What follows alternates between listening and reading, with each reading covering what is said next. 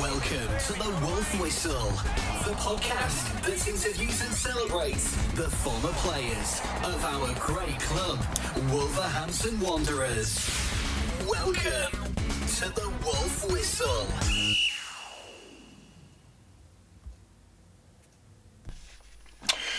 Welcome to the 97th edition of the Wolf Whistle podcast, the podcast which interviews and celebrates the former players of our great club. Going back to the 80s, locally born defender Stuart Watkiss, 2 appearances for the Wolves between 1984 and 1986. Stuart, how are you, mate? I'm okay, thanks, and I'm quite honoured to be in the top 100, really, considering I only played 2 games. Hey, listen, Stuart, I did promise I'd get you on. I know for the past week you've been busy, I've been busy, and we've been to and fro, but we got there in the end. And what's interesting about these stories, Stuart, which I absolutely love, and people probably don't know, when you're a local player and you play for your hometown club. So, very quickly, before we go into how you got spotted, are you a Wolves fan? Yeah, big Wolves fan. Started watching the Wolves and going to Molineux, I would say, about 1971, 1972. Okay. When I'd be 5 or 6. Went all through my school years. You know, obviously the 71, 72 would be the time of Big Phil Parks in goal, yeah. Frank Monroe, John McCall, Kenny Ibbett, Mike Bailey, John Yes. Richards, Derek Dugan. So, yeah, fantastic memories for me. Went all through my school years. Big Wolves fan. So obviously a big dream of mine to represent the club. So yeah, fantastic.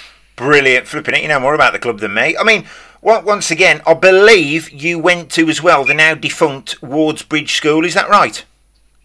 Yeah, that's right. Yeah, started off at Long Knoll Primary School, then moved on to Wards Bridge, which was the local comprehensive school for me in Wensfield. Yeah. My brother was a little bit cleverer than me, ended up at the grammar school in Wolverhampton. Yeah. But went to Wards Bridge, enjoyed my school years, and made some good friends there. Oh, brilliant! And how is it you actually got spotted? Because my statistics tell me that it was the Willenhall Town youth team that you was at, but you was at Wolves prior to Willenhall, wasn't you, Stuart? Yeah, I kind of trained on and off at Wolves through my secondary school years, and kind of had an extended spell in my last year at school, and then I can't really explain why I never got an apprenticeship. I think I stayed on at school to redo my exams because I didn't have brilliant results. Yeah. And then played for Willenhall's youth team. That was the first year of then the Midland Alliance.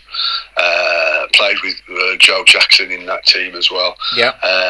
And then we had a good season at Willenhall, and then obviously Frank Upton at Wolves kept tabs on both Joe and me. And we ended up signing apprentices together the year after. So I kind of joined halfway through the 2-year apprenticeship. I signed as an apprentice, but really it was a year after I should have signed, if you like. You see, these are the stories I love, Stuart. I've had Joe on the podcast once again, played for his hometown club, and it was really good then, I suppose, that, it doesn't happen now as well. I'm sure they've got a scouting network that forages the local leagues, but back then, Willenhall supplied quite a few players to Wolves, and like I said, we was foraging and we found Neil Edwards at Olds Wimford, and it was really good to give local players a chance. Absolutely, I think that's what clubs, wanted to do then. That Wolves wanted to tie up all the best schoolboys in the Wolverhampton area. And I mentioned Joe. Me and Joe played together really from the age of 10 for Wolverhampton primary schools, and then came through the secondary school playing for Wolverhampton all the way through. And Paul Jones was in there, who later played for Wolves. He did his apprenticeship at Walsall and had success at Walsall. Yes. So we had some good players in the Wolverhampton schools around that time, and even lads that didn't necessarily to go on to make a full-time living in the pro game. There were some really good, part-time players, semi-pro players. So yeah, it was. I think Wolverhampton at that time was a good area for producing good players. Oh, 100%. And while we've been talking over the last couple of weeks or so, we've both between us come up with the title Quality Not Quantity, so you made 2 appearances for the Wolves in the 83-84 season. You solid 2 appearances for your hometown club. And what's really interesting and what's fantastic is it was in the top flight. So next thing, you're at Wardsbridge, then you're playing at Molineux. So your debut, home match against Sunderland, 9,111 people there, 0-0 draw, 17th of March 84. And your second game just a week later, 24th of March 84, away at Arsenal at Highbury, 18,000 there. We lost 4-1, but listen, doesn't matter. Realistically, from your point of view, Stuart, what's it like to be a schoolboy in Wolverhampton? You've revered him, like you said, since the 70s. Next thing you know, you get to tread on the Holy Grail on the 17th of March against Sunderland. That really is a dream come true, isn't it? Yeah, it was fantastic. When I joined the club, it was as an old-fashioned apprentice, and they were, quite tough times. You had to do all your jobs, cleaning the place and cleaning the pros' boots. There was a lot of respect. You had to knock the door to go into the first team's dressing room, and you was taught manners, and you had to act in the right way. And but saying that, everybody, all the apprentices at the time absolutely loved being at the club. Even, we were there for long hours. Yes. We had a tough taskmaster in Frank Upton, who was just an absolutely fantastic fella. Old school, if you like, big on discipline, but a fantastic football person, good coach, taught you the game, taught what you needed to know to go on in the game. No day was wasted. Training was, you was just learning all the time. And yeah, it was just a great time to be at the club, if you like, as a youngster. But in hindsight, obviously I made my debut that season when we got relegated. Yes. Fantastic memories, though. The debut that you spoke about against Sunderland. I had to. I knew on the Friday really that I was going to make my debut the next day. But I went home and I remember feeling relaxed, not nervous. It was obviously been a dream of mine for years, but I felt relaxed. I found out since that, to be fair to Wolves, I think on the Friday or Saturday morning, they rung my mum and dad to tell them that I was making my debut. So they arranged for my mum and dad to sit in the director's box, which was fantastic. Brilliant. I didn't know that. My brother went with my best friend, and they actually went to got my fiancée at the time. Right. I was 17 and engaged, and they went and got her. She had a Saturday job in a greengrocer's, and they went and grabbed her and took her off from work, and she came to watch as well. Brilliant. And it was just a fantastic day. It was a 0-0, so not the best match in the world, but I come off feeling on top of the world. Yeah. And we're just speaking about Frank, I have to say, after the game, I got showered, and the experienced players have been, fantastic with me. Alan Dodd and Jeff Palmer, John Burridge, Mel Eves, they'd just been, Kenny Ibbett had been so good to me throughout the day. So I was feeling on top of the world. I got changed, and I remember walking down the old corridor at Molineux. Yeah. And I thought, right, I'm making my way into the players' lounge, and hopefully I can my dad might be in there, or I can, and halfway down the corridor, Frank Upton met me, and he said, "Where you going?" And I went, "I'm off in the players' lounge, Frank, if I can." And he gave me a big broom, and he went, "You're not going in there until you've done your jobs." Oh my word! And I had to go. He gave me the broom, and I had to go and clean out Sunderland's dressing room. I mean, you see, I just made my debut. Yeah, I just made my debut. Frank gave me the broom. Got off you go, clean your. But it's fantastic. Obviously, I know now he's keeping my feet on the ground and he's not letting me get carried away with the situation. I knocked on the Sunderland door and there was 3 or 4 players left in there who I'd just played against, and they had a little chuckle and they went, "No, they've not got you cleaning the dressing rooms." Then I said, "Yeah." So, as you say, fantastic man. He knew exactly what to do at the right time. I look back now. I made my debut in the top division of football, 17, and I was earning £25 a week on the old YTS, and then I had to go and clean.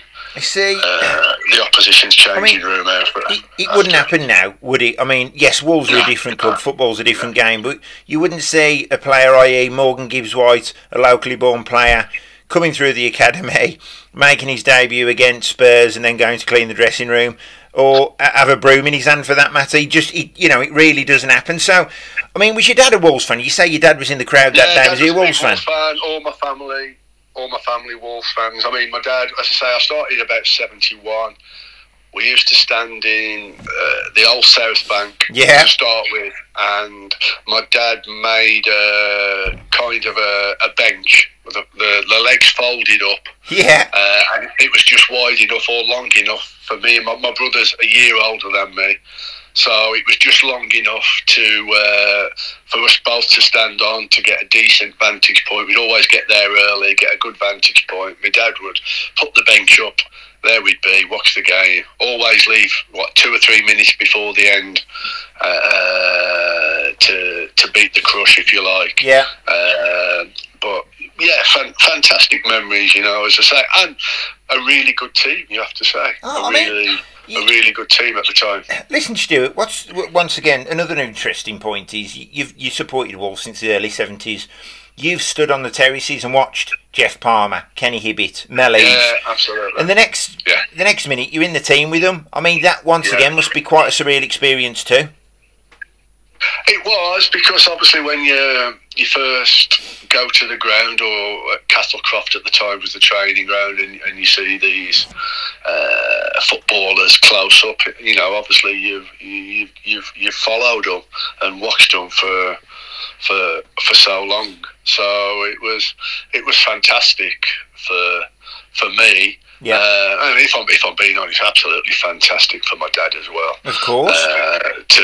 Who I know, I mean, God bless him, he's no longer with us, but I know it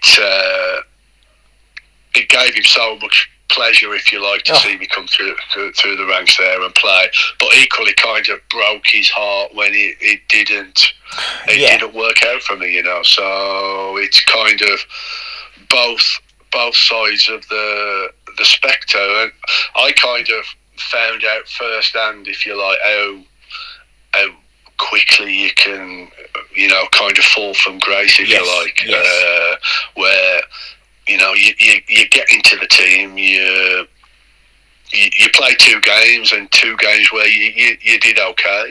Even when we lost 4-1 away at Arsenal in my second game. I mean, again, the front 3 that day that I played against was Nicholas, Woodcock and Marino, and you just think, wow. As a 17-year-old, you got no chance. Wow. And I got to know Charlie Nicholas just a little bit because he was Danny Craney's best friend, and he kind of came up to Wolverhampton on a couple of occasions to the old Eve's nightclub with Danny, and actually Charlie came up to me in the warm-up and just started laughing, and he just went, "I'm going to meg you." And I just remember all the 90 minutes just thinking, please don't let him meg me. Please don't let him meg me. Yeah, he didn't know, not in the 90 minutes. Oh, that's all right then.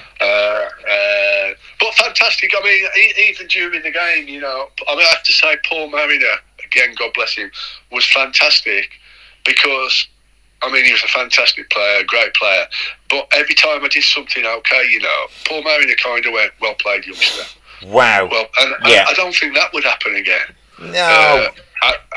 At this time, you know.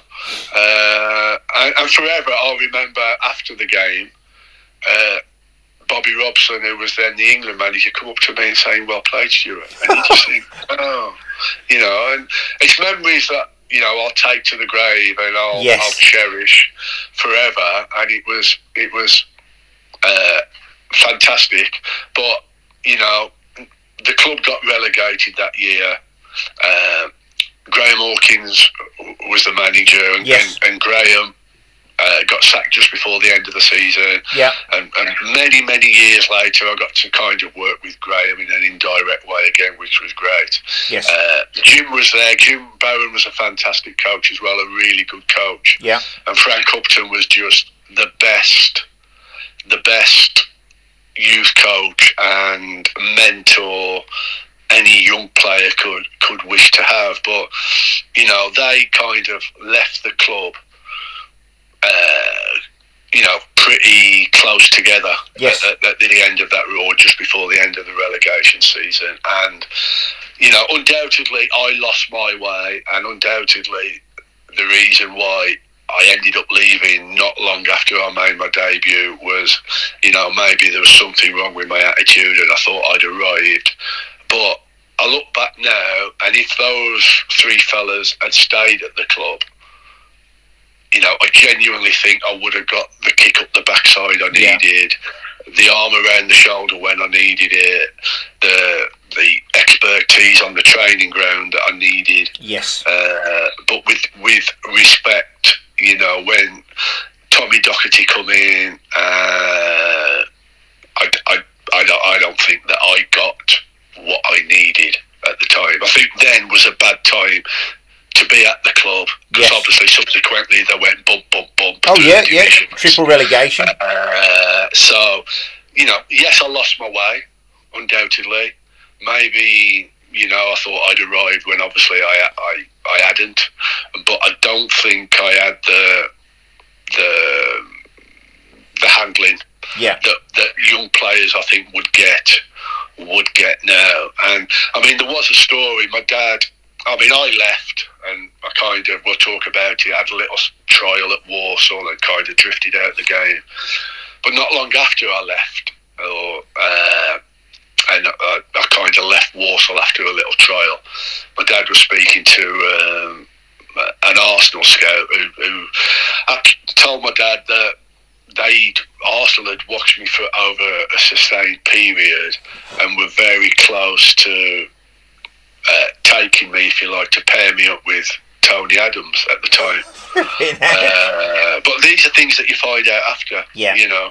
So how true it is, I don't know. How close they got to, you know, to pursuing it, I don't know. But I think that would be around the time that they took Steve Bold from Stoke. So you have to say, Steve Bold, Stoke, going to Arsenal, or Stuart Watkiss, Wolves. I think they made the right decision in the end. Listen, Stuart, it's. I always say it's a flip of a coin, and listen, it could have been you. I mean, this is how football can change so quickly. 18,000 at Highbury. Yes, you lost 4-1. You got Bobby Robson, the then England manager, coming up to your 10. You've played well. You know, playing against one of the best sides in the country.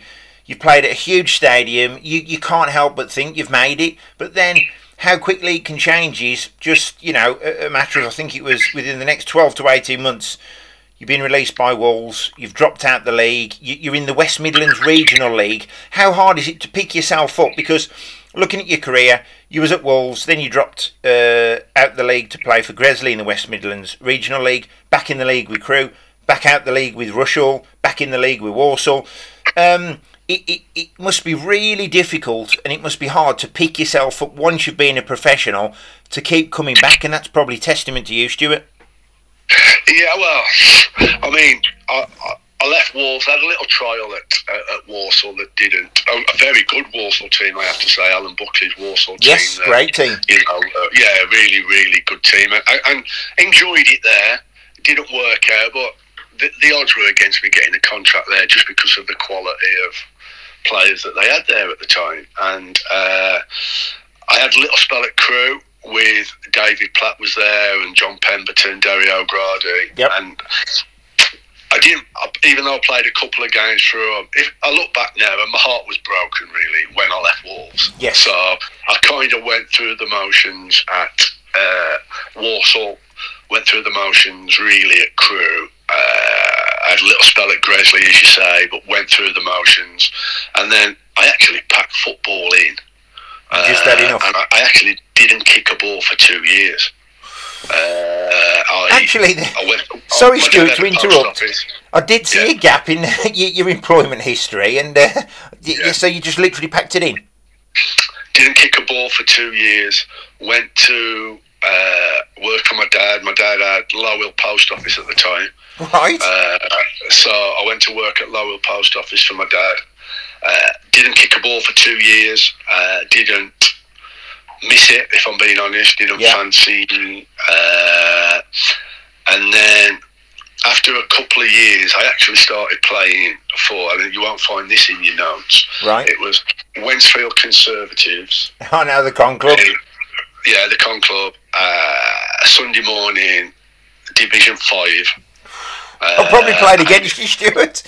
Yeah, so all my mates, it was a lot of my mates. I mean, my dad, when I was 5 or 6, going back to the early 70s, was the manager of the Sunday morning team and actually started the Sunday morning team off at Wensfield Con Club. So all my Sunday mornings through primary school and early secondary school was watching Wensfield Cons play. So I went back there after 2 years, Division 5, started playing on a Sunday morning for what was pure enjoyment. Yes. Pure enjoyment. And it was what people made, you know. People having a late night on Saturday, turning up bleary-eyed, having a fag in the dressing room, having a fag walking out onto the pitch, having a fag at half-time. Having a fag on the pitch, half of them now. Yeah, but it was pure enjoyment. Yes. So then it didn't take long then for me to get, if you like, my love back. And I had a little spell. Terry Wharton asked me to sign for Wensfield Social. Terry Wharton? Good old flipping heck. I didn't know this. Again, fantastic fella. Oh, great bloke. I'm still knocking about Terry. He is, Terry, yeah. Yeah, he was fantastic, Terry. And I had a little spell playing for Wensfield Social. So I was playing Wensfield Social on a Saturday, Wensfield Cons on a Sunday morning, and loving it. And then actually the money, I got a few quid playing for Wensfield Social. Money dried up. Actually, how much was you getting? Most of the players left, but I stayed because I liked Terry Wharton so much. Sorry to interrupt, Stuart. How much was you getting paid for Wensfield? Oh, I think maybe 30 quid. So he was getting more at Wensfield than he was at Wolves.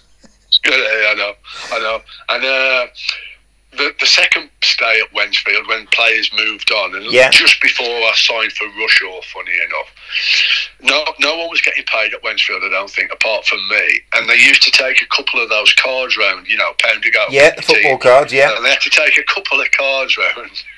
To get and your then when they got the money from the cards, they could pay me my money, and they used to tip a pint glass out to me with all like pound coins and 50p's and 20p's in, and that's how I used to get paid at the back end of my Wensfield career. So, but then I went to be fair, we were getting heavily beaten every week, and I went to sign for Rushall Olympic, really.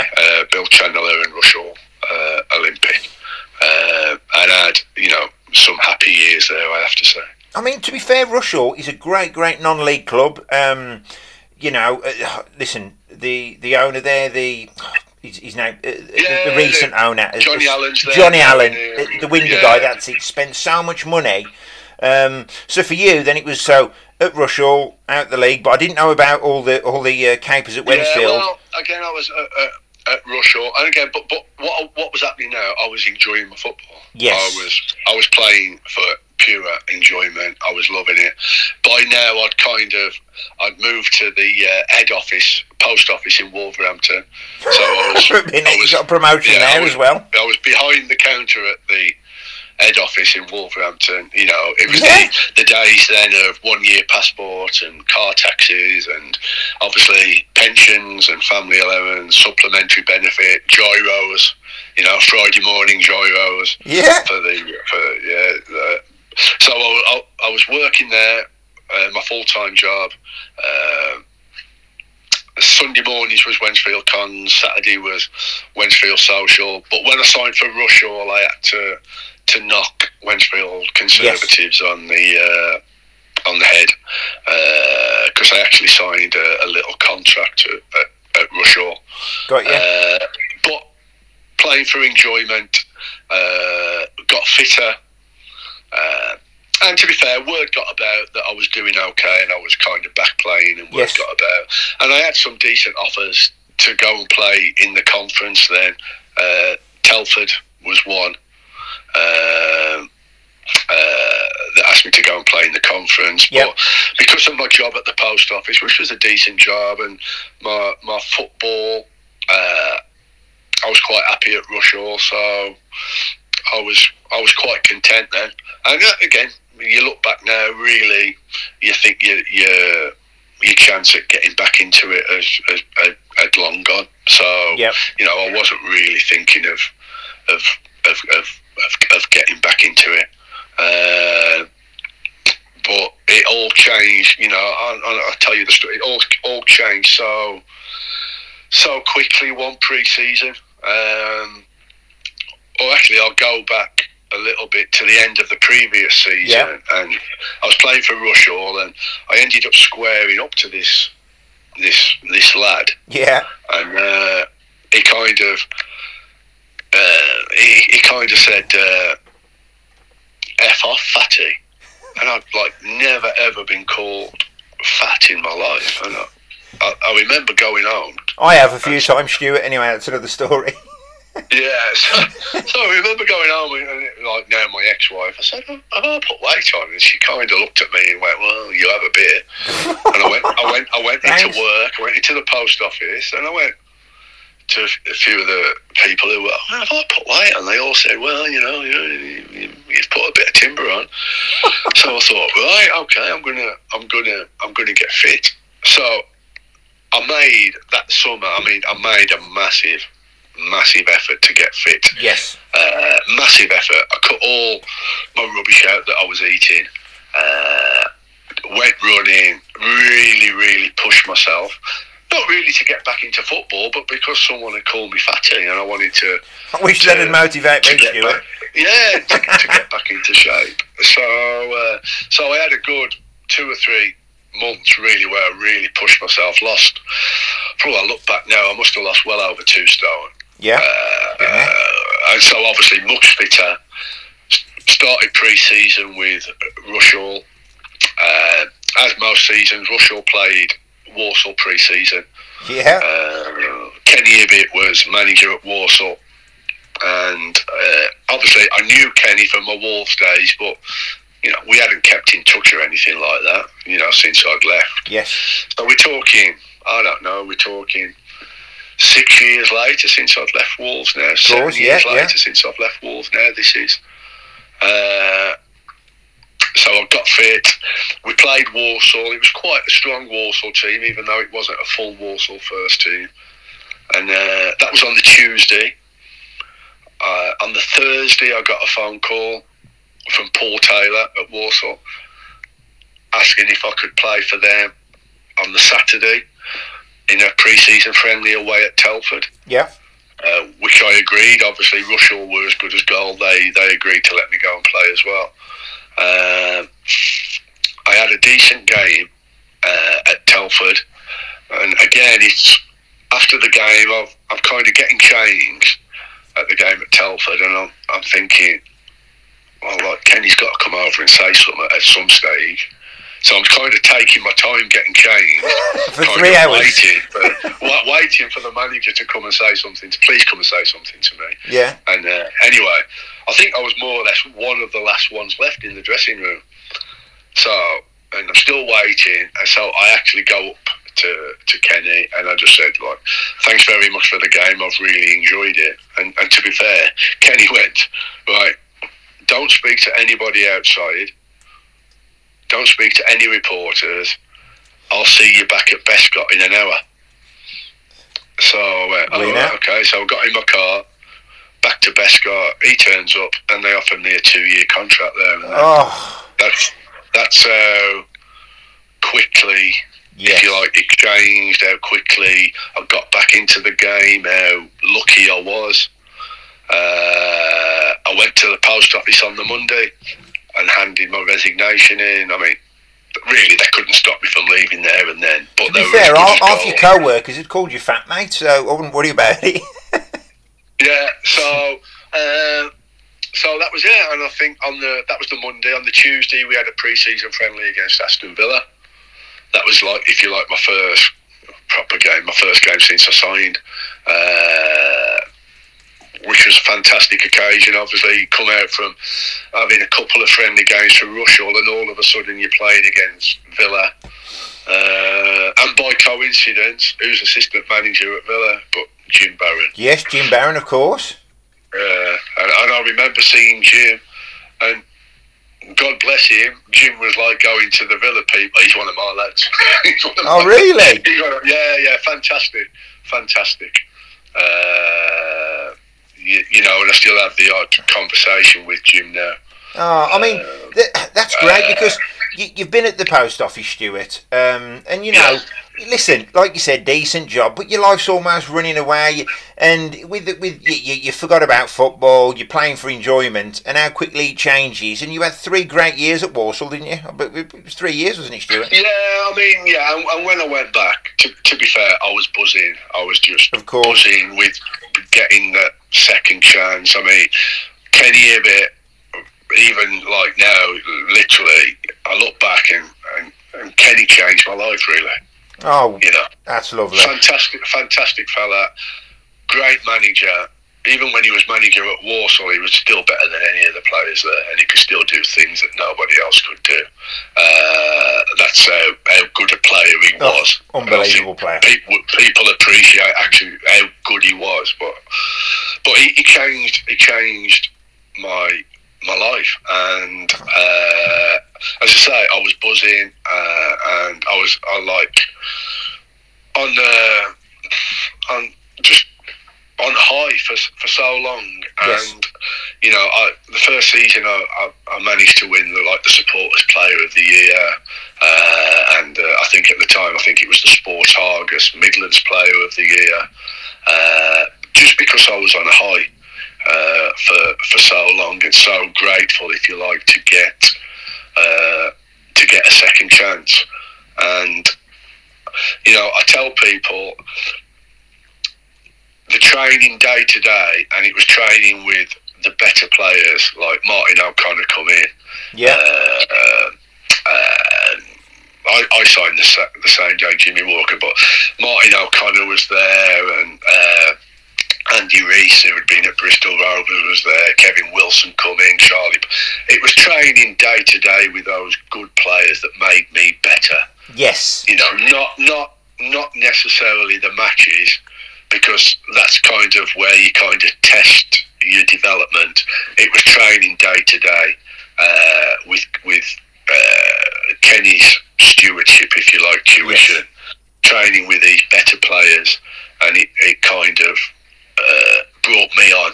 But as I say, I was just so grateful to get a second chance, because, as I say, I thought my time had gone.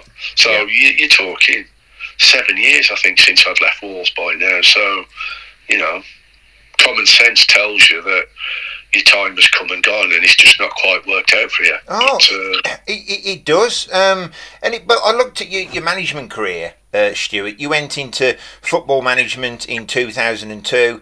I believe so. It was Mansfield and Kidderminster Harriers.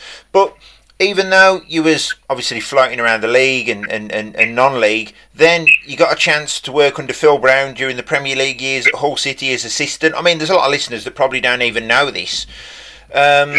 And that must have, once again, you know, with all your football experience, be it non-league and in the league, and then to take it into management and do the same, bit of a roller coaster journey, to get managing, assistant managing at that level in the Premier League, it really is a big deal, isn't it, Stuart? Yeah, as I say, that's why, I genuinely think Kenny, if you like, changed my life because, I've been very fortunate that. Well, fortunate. I had a few years of playing football when I got back into it, but I had to retire quite early through injury, and then I moved into management. We had some success at Mansfield, getting a promotion. A lot of youngsters coming through. Touch wood, I've been quite successful in getting youngsters to play at decent standards. Yes. Ryan Bennett, who recently at Wolves, would be one of my youngsters from Grimsby. Of course, yeah. Extensively. I mean, I've got like Tom Kearney at Fulham, Liam Cooper at Leeds, Connor Townsend at West Brom. They're lads that I work with at Hull in the development squad. So it's great to see the young players coming through. But because I've had, if you like, an extended period in coaching and managing, that's why I genuinely think Kenny changed my life, because it's not just a few years I've had playing football. I've been fortunate to kind of stick in the game and make a living out of the game coaching. If Kenny hadn't took the gamble on me when I was 20, I think I was 26 at the time. Yes. If Kenny hadn't took the gamble on me, then I could still be sitting behind that post office desk. Because football has been your passport. Looking at your career, obviously there's been 4 spells at Grimsby. You clearly can't keep away from the place. But other than that, you've been a head coach in India. You've managed in Malta. I believe it was Naxar Lions. You've been assistant coach at Bangladesh. Yeah. I mean, you've literally been all over the world with football. Like you said, it could have been the only passport you could have been looking at is the ones you're handing out.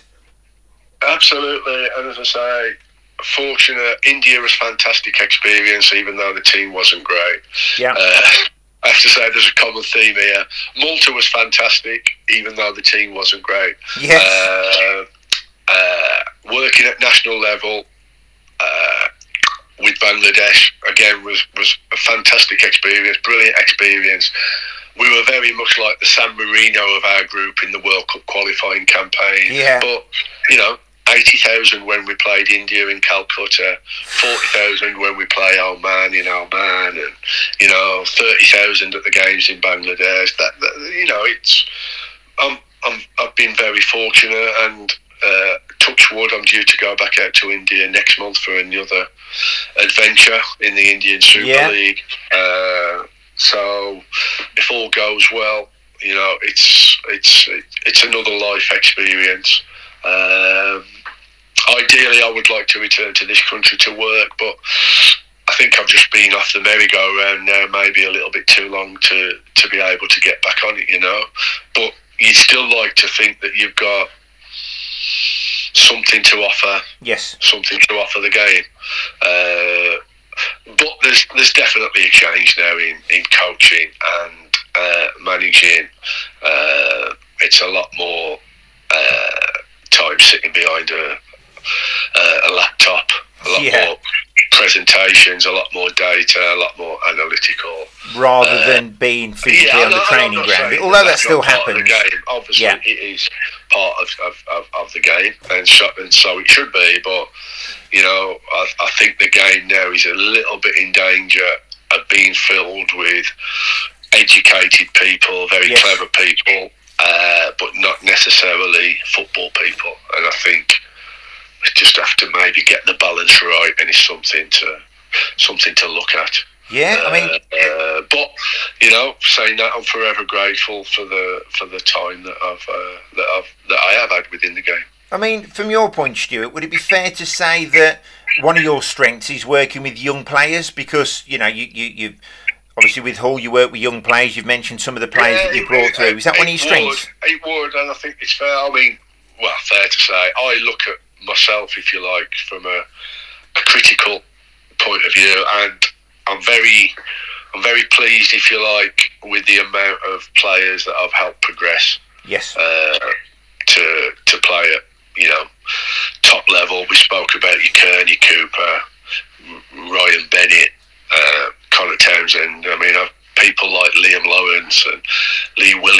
who went and played, Premiership and international football. I still get a massive buzz when you see anything about them on the telly, and these were youngsters as well that were let go by bigger clubs, so that kind of makes the achievement a little bit more special, because they were like let go by bigger clubs. Like Ryan Bennett was let go by Ipswich as a 16-year-old before he came to Grimsby. Yes. And Ryan was always talented anyway, and because he was talented, I spent a lot of time with him, even though I wasn't the youth coach. It was because he very quickly moved up to the reserves at Grimsby and into the first team, so I spent a lot of time with him.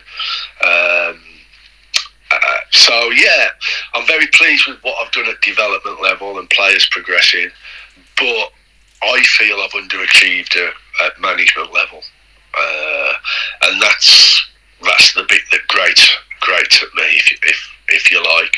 I think I've had some real tough gigs. Looking at some of these, I would say you have. Impossible. Yeah. The Kidderminster gig was near impossible, and I've never spoke about what went behind the scenes there, and I never will. Yeah. But people wouldn't believe what went on behind the scenes. I think Kidderminster. Sometimes, Stuart, with the greatest of respect, and this is for any person involved in football, the lower you go down the food chain, it's people don't know the constraints. And listen, I'm a football fan. That's all I am. Yeah. All I want for Wolves is success. But what you don't realise at the levels of your Mansfield, your Kidderminster Harriers, your Grimsby's, you've been there 4 times, they don't understand that some of these clubs can't even pay the electric bill some weeks. We at Mansfield, let me tell you, my first hour every day at Mansfield was ringing round trying to get somewhere to train, because the chairman owed money everywhere, and nobody would want to do business with us. And I'd say, I'll bring the money with me to pay you up front, and they still wouldn't want to do business with us. So they don't teach you that. No. In your coaching courses. Of course they don't. Kidderminster, we trained at a local park, and there'd been games on this park Saturday morning, Saturday afternoon, Sunday morning, Sunday afternoon, and I'd turn up Monday morning with the cones. I had to mark the outside of the pitch out with the cones, and obviously use a cone to get all the dog muck up before the players turned up for training. So my 2, if you like, proper management gigs in this country, Mansfield and Kidderminster, I didn't have a training ground. Yeah. And that makes it like nigh on impossible itself. And then of course it does.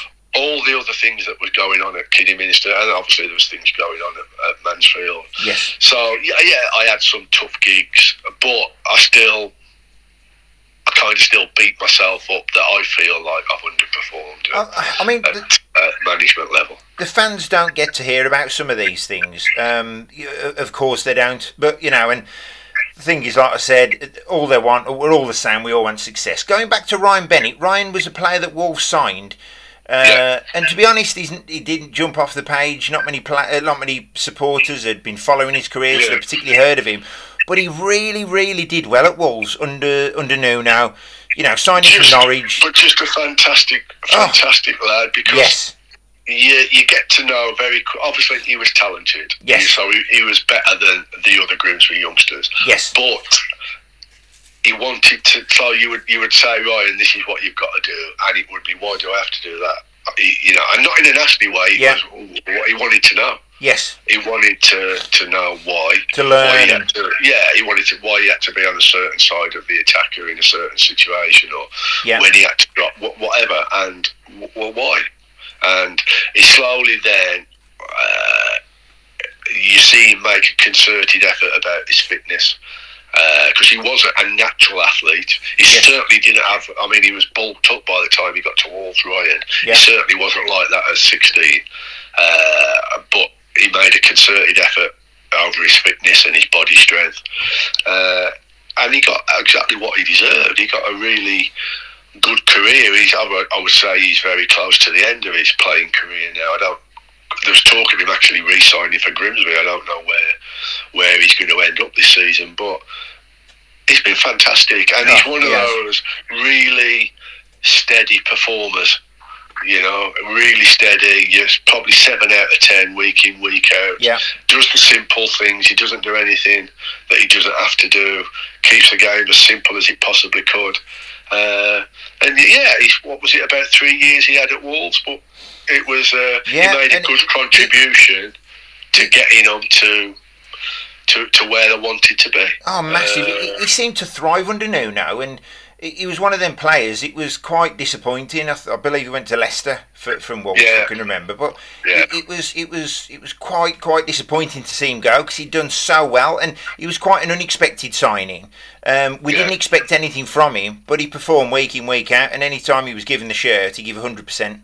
Yeah, and just a good pro, and if you like, that gives me more buzz than anyone. A lot of the lads that I've had at Mansfield especially, and not just those that went on to play at the top level, yes, but even those that played below, but they went on to have, 400, 500, even 600 games careers, which you like to think that you're teaching them decent habits, and not just on the football pitch, but just the way that they conduct themselves, the way they look after themselves, and basically to get that many games. And Ryan's in that category now, where he's played 400 or 500 games. You've got to be a good pro. So and don't get me wrong, these lads have made careers. Down to them, first and foremost, have made careers because they're the ones that have knuckled down, they're the ones that have put all the graft in. But you just like to think that you've kind of nudged them in the right direction and pointed them in the right direction, and a little bit of advice here and there, they take it in and off they go. And as you say, when I see Ryan Bennett playing on the box, it gives me a buzz, when I see Tom Kearney, Liam Cooper, like Sonny Bradley, who's the captain at Luton. He's another one that I had. When I see these lads playing now, it just gives me a massive buzz. Still, and that's the best part of being in coaching, if you like, especially youngsters. When you see them go on and progress. And as I say, it's not in a big-headed or conceited way. It's just a buzz that you just think, I know what this lad was like, when he was 15, 16. I could tell you some stories about Liam Lawrence and his private life, and he had a tough upbringing, Liam. But then, I see him go and play for Sunderland and Stoke, go and play in Greece, go and play in the Republic of Ireland. Yeah. And you just think, wow, he overcome all the difficulties that he had. Yeah. And went on to be a great pro. To go and do what he's done. So that's the buzz. That's the you can't buy that. You know what I mean? You can't. Of course. And from your point of view, Stuart, obviously you're taking this new job in India, although you can't tell us who it is. I'll get that out you when I stop recording. But on a serious note, you've still got so much to give. But if you can look back on that fantastic career, from playing, managing, what's the biggest highlight, and what's the moment that you look back on really and it always puts a smile on your face? Well, I'll start off with the negative. If I look back on my career overall, my first feeling is still underachieved. Yeah. So that's both football, playing, and managing. Not the development of the youngsters. I'm very happy with that, but playing career, I still think underachieved. Just jumping in, Stuart, you've actually, as you made a point earlier, you've actually pretty much been employed your whole life, other than the stint at the post office, in football, so you're doing something right. Yeah, well, am I an hanger-on? I don't know. Oh no, I wouldn't say that, mate. Not going all over the world like that. I think I'm an hanger-on. But still, fantastic memories. Yes. Fantastic memories. I loved India. India was fantastic. I could live in India, never mind just work there. There's just something magical about the place. Yes. Malta was lovely. Very corrupt, but that's stories for other days. But lovely lifestyle. Yeah. Bangladesh was a tough gig for a Westerner. Dhaka's a tough place for Westerners to live, even though lovely people, fantastic people, lovely people. But being involved at international was, again, life-changing and something that I'll never forget or never regret. Yeah. So I'm looking forward to the next adventure in India. If all goes well, I'll be out there next month. The negative, I'm away from home for 10 months, which is a long time. That's difficult, that'll be a tough gig. Yeah. But, there's many positives about going out there. And, they love the football. The football's getting better out there all the time. It's just great to be involved in that and to play a little part, because it's still very much developing over there. Yes. So to play a little part in the development of football in a country is good, and is something that I enjoy and I want to do. But as I say, at some stage I would like to return to this country, but I will certainly be following Wolves results. Yeah. And while we're on Wolves, Scotty Sellers now, he's director of football? Yeah, Scotty. Scotty played for me at Mansfield. He finished his playing career with me. Okay, interesting. I took Scotty, fantastic professional. Tricky winger, He was a Scott fantastic Sellers. example to the younger players. Yeah. Got nothing but good things to say about Scott. Great to see him doing so well. I wish he could get the owners to put their hands in the pockets and get some new players through the door for the new season. You and 30,000 of us, Stuart. Yeah, I think. Like all Wolves supporters. I was amazed, if I'm being honest, that Wolves did as well as they did last year. I feared for Wolves last season. Yeah. And I think everybody at the club has to take great credit for finishing the 10th or 11th. Oh yeah, because we did they dropped off alarmingly at the end of the season. But I think the warning signs are there for next season if we don't recruit correctly. Investment is key. Investment is key.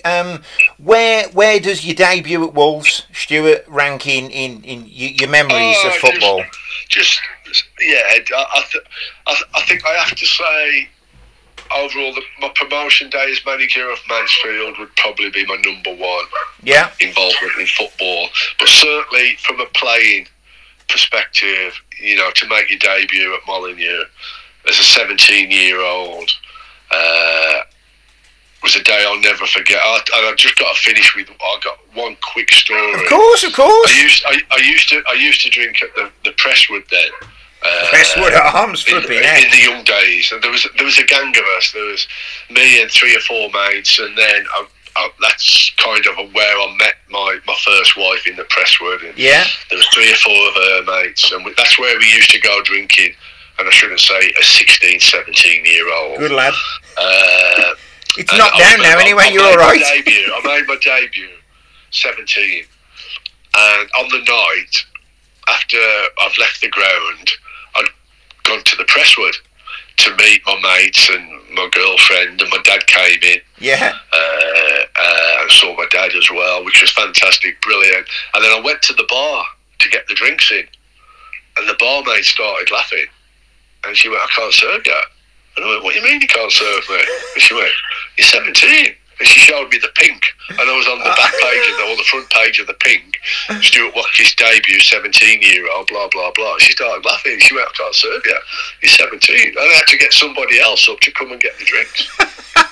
Flipping it, and you've been served in there for months before, and then they found out you were 17. I've been in for months. Yeah, I've been in for months. And then, as I say, that night I couldn't get served because my age had been given away. Oh. Absolutely brilliant, Stuart. Well, listen, thank you so much for your time today on the Wolf Whistle. Thank you for representing our great club, and as we said, it was quality not quantity, and you are welcome back on the Wolf Whistle anytime. Thanks, Jason. Thanks for your time. It's been nice speaking to you.